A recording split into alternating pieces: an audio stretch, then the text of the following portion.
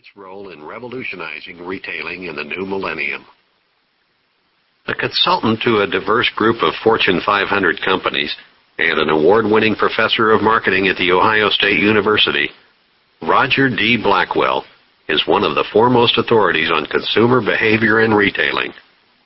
He is often cited in Business Week, USA Today, Forbes, and the Wall Street Journal, and has appeared on various television shows, including CBS This Morning. The author of 22 books, including the best-selling textbook, Contemporary Cases in Consumer Behavior, Dr. Blackwell earned his Ph.D. from Northwestern University. Acknowledgments. It has been said that a journey of 1,000 miles begins with a single step, but the preparation of this book reversed that process. It began with 1,000 pages of manuscript and, with the help of many guides and fellow travelers, ended with the book you see today. It is a book that I hope you will find not only beneficial and provocative, but also a delight to read. I am fortunate to have good friends with the experience and wisdom to examine critically the concepts and the willingness to read the first draft and make valuable suggestions. Some of these include Dr. David Collett, who started his career as a professor but redirected it toward consulting at Management Horizons, and later operations and strategy as senior executive at The Limited. Another reviewer of the first draft was Stig Cry, Chairman Emeritus of the highly respected consulting firm, Kurt Salmon Associates. I benefited greatly from other executives who read most or all of the manuscript in various stages of revision. These included Jack Shoemaker, former CEO of Walmart, Don Boyce, Chairman of IDEX Corporation, Tom Moser of KPMG Pete Marwick, and Jack Cale, CEO of Manco, who acted as far more than a source of advice and encouragement, but also as a trusted friend. As you read about each company described in the following pages, I hope you will share my gratitude to the management and staff of the companies who helped me collect materials for the book. Special thanks for going the extra mile are due to Kinko's, J.C. Penney, Applied Industrial Technology, Bank One, Consolidated Stores, Avon, Service Corporation International, PetSmart, Ford, American Airlines, Cardinal Health, Newell, Harry Rosen, Longaberger Baskets, and Enron. While many other companies assisted us as well, associates of these companies endured repeated phone calls from me and my staff and often spent hours searching for the facts that I needed. I deeply appreciate their help.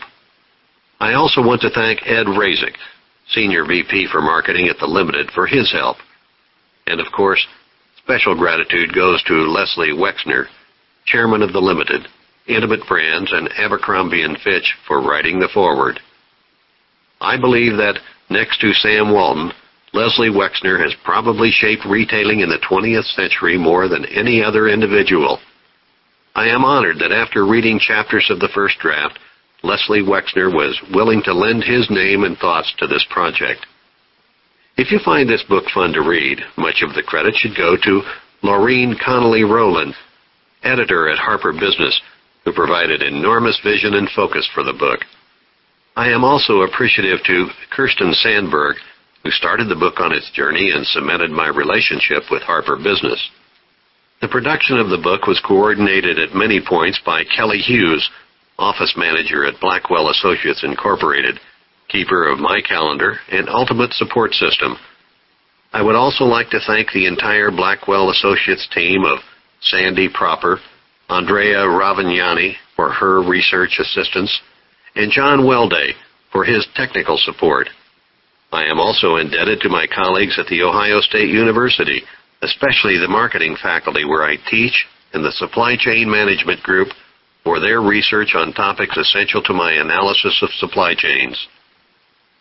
Many authors give credit to their parents, but in my case, it is genuine.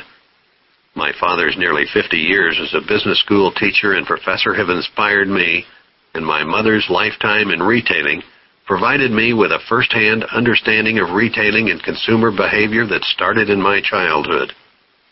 Trudy and Alfred Stefan have also helped us with many of the practical aspects of life during the time my wife Tina and I have written this book. Their time and support have allowed us to end this process with sanity. The person who deserves the most credit, however, is Tina. She has truly been a co-author, cutting the original manuscript to half the size, suggesting ideas and examples, and participating in the writing of every word of the final manuscript. Without her help and encouragement and 18-hour workdays, I doubt that this book would have made it from our minds to market. Forward.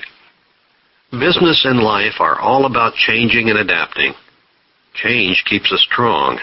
Clearly, business must constantly search for structures that encourage the flow of creative energy. This has always been our goal at The Limited, and it is the topic Roger Blackwell addresses in his new book, From Mind to Market. Today, more than ever, businesses of all types must dedicate themselves to continual learning. Not only do we need to learn as organizations, but we need to provide a learning environment for our associates. When we enrich individuals, we transform workplaces into think places that foster the creativity and knowledge needed to become mind-to-market leaders. Dr. Blackwell has captured well many of the themes that underlie our evolution at The Limited. But the principles and methods he describes can be used by any business to survive and thrive in the new century. In this important book, Dr. Blackwell addresses a number of pressing questions, including: how can we expand the opportunities for business in the 21st century? Can we develop new kinds of business organizations that will better enable us to invent, nurture, and grow exciting concepts? Can our businesses draw and learn from each other to maximize performance? Do we have the leanness and agility to maintain and encourage our entrepreneurial energy? Dr. Blackwell answers these and other questions in his book, which, ultimately, will help readers better serve that ultimate master, the customer. Some firms do things right, and some firms do the right things. But the best firms figure out how to do the right things right. From Mind to Market tells you how to be one of these. Leslie H. Wexner, Chairman, The Limited Incorporated. Introduction. For more than 30 years, I've been fielding questions about the business world of tomorrow from CEOs and students alike. How can you tell which companies will be around for the long haul, to invest in or work for, they ask. Or, how can I best grow my firm? And this, what's a good business to get into? In my dual roles as professor of marketing at The Ohio State University and as marketing strategy consultant for a diverse group of Fortune 500 clients, I've long been identifying consumer trends that point to untapped niches and new growth opportunities for consumer and industrial firms. And, for years, as I've traveled the globe speaking to executives and their sales forces about the business and retail landscape of tomorrow, I've been thrust into the role of making forecasts. Despite some ups and downs during the last 3 decades, the picture generally has been rosy. But as we approach the new millennium, the American gravy train has slowed. What was once a competitive environment in which many good players could and did win is evolving into one best characterized as hyper-competitive. This new reality is the result of the convergence of a number of forces, among them the emergence of the harried, time-pressured consumer, overbuilt retail space, a declining middle class, and the reality of the global marketplace, that are rightly causing business owners, suppliers, manufacturers, wholesalers, employers, and employees, and Jane and John Q. public, anxiety. These and other factors are putting the squeeze on today's corporations as well as ma-and-pa businesses. Looking into the crystal ball of tomorrow, I would have to forecast a future in which excellence will be the minimal requirement to stay in the game. We've entered what I call an era of compression. With falling birth rates and shrinking family size, there will be fewer new consumers to buy goods and services. At the same time, veteran shoppers are growing weary of the hunt and spending less time at it than in the past. What's more, with corporate downsizing and increased automation, our economy will be run by a smaller workforce. As a result, the American economy is unlikely to ever again experience the double-digit growth of the post-Depression, post-World War II 1950s and 60s, or the expansion of the 70s and 80s that was fueled largely by women's entrance into the paid workforce. And don't bet the ranch on Jack Kemp's forecast of a coming economic boom. Looking at the business environment of today, I'd say that overall, 20% of today's companies are doing most things right. Another 30% are stumbling along, and the other 50% are destined to fold their tents during the 21st century. But not all is doom and gloom. In fact, quite the opposite is true for firms that understand the changing marketplace and can adapt to it. Sound strategies do exist for success in the 21st century. No matter what your product or service, whether you make widgets, sell everlasting flower arrangements, or offer shiatsu massage, the winners of tomorrow will be united by a common ability, the ability to penetrate the mind of the consumer. I will go so far as to say that this approach will no longer be optional, one of those I'm a progressive marketer type frills. It will be mandatory. In fact, those who listen to their customers and in turn create positive images and associations will occupy a spot in that most valuable of all spaces, the gray matter inside the customer's head. Among companies of all types and sizes, the key to future growth will come from knowing, 1, how to overcome the problem of too many businesses chasing too few customers. 2, how to know what consumers will want to buy in the future. 3, how retailers can use multiple channels to reach new consumers. 4, how improved logistics can cut costs and increase customer satisfaction. My book, From Mind to Market, examines a number of forward-thinking and acting companies, what I call mind-to-market leaders, and will enable readers to develop a competitive edge and, in some cases, establish marketplace dominance in the coming era of compression. It provides companies of any type, in any industry, with guidelines for shaking up their own supply chains. In the traditional supply chain, retailers sell products that manufacturers conceive and wholesalers supply. It is a linear left-to-right progression in which the consumer stands passively at the receiving end of the chain. Rather than building and operating their supply chain from manufacturer to market, the best firms in the next century will form their supply chain from mind of the consumer to market, creating chains based on consumers' needs, wants, problems, and lifestyles.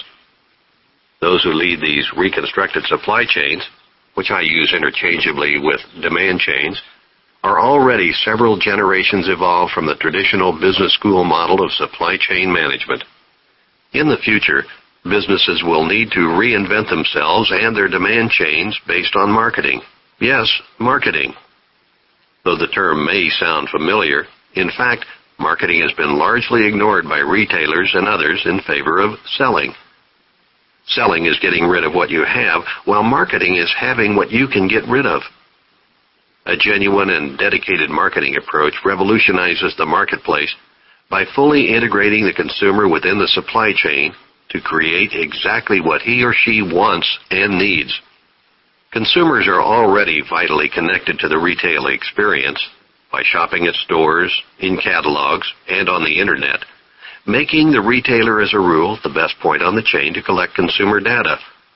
But as businesses of all types become consumer-based, all companies will need to have some mechanisms in place for consumers to express their thoughts and feelings, as well as systems to transform these ideas into products and bring them quickly to market. This consumer-driven realignment is already occurring at our nation's fastest-growing visionary companies. After I spoke at one of Walmart's famous Saturday morning meetings last year in Bentonville, Arkansas, one of the executives commented, "We don't sell stuff, we buy stuff for consumers." While it would be easy to dismiss this distinction as mere semantics, in fact, this self-definition, not as a retailer but as a purchasing agent for consumers, represents a key tenet in Walmart's marketing philosophy. Without making similar changes, perhaps only a monopoly concessionaire selling soft drinks and hamburgers in a remote national park would be able to survive by using the outmoded take-it-or-leave-it approach to sales. Whether this consumer-based tilt in corporate America is the result of demand chain management or the driver toward it, the outlook on the business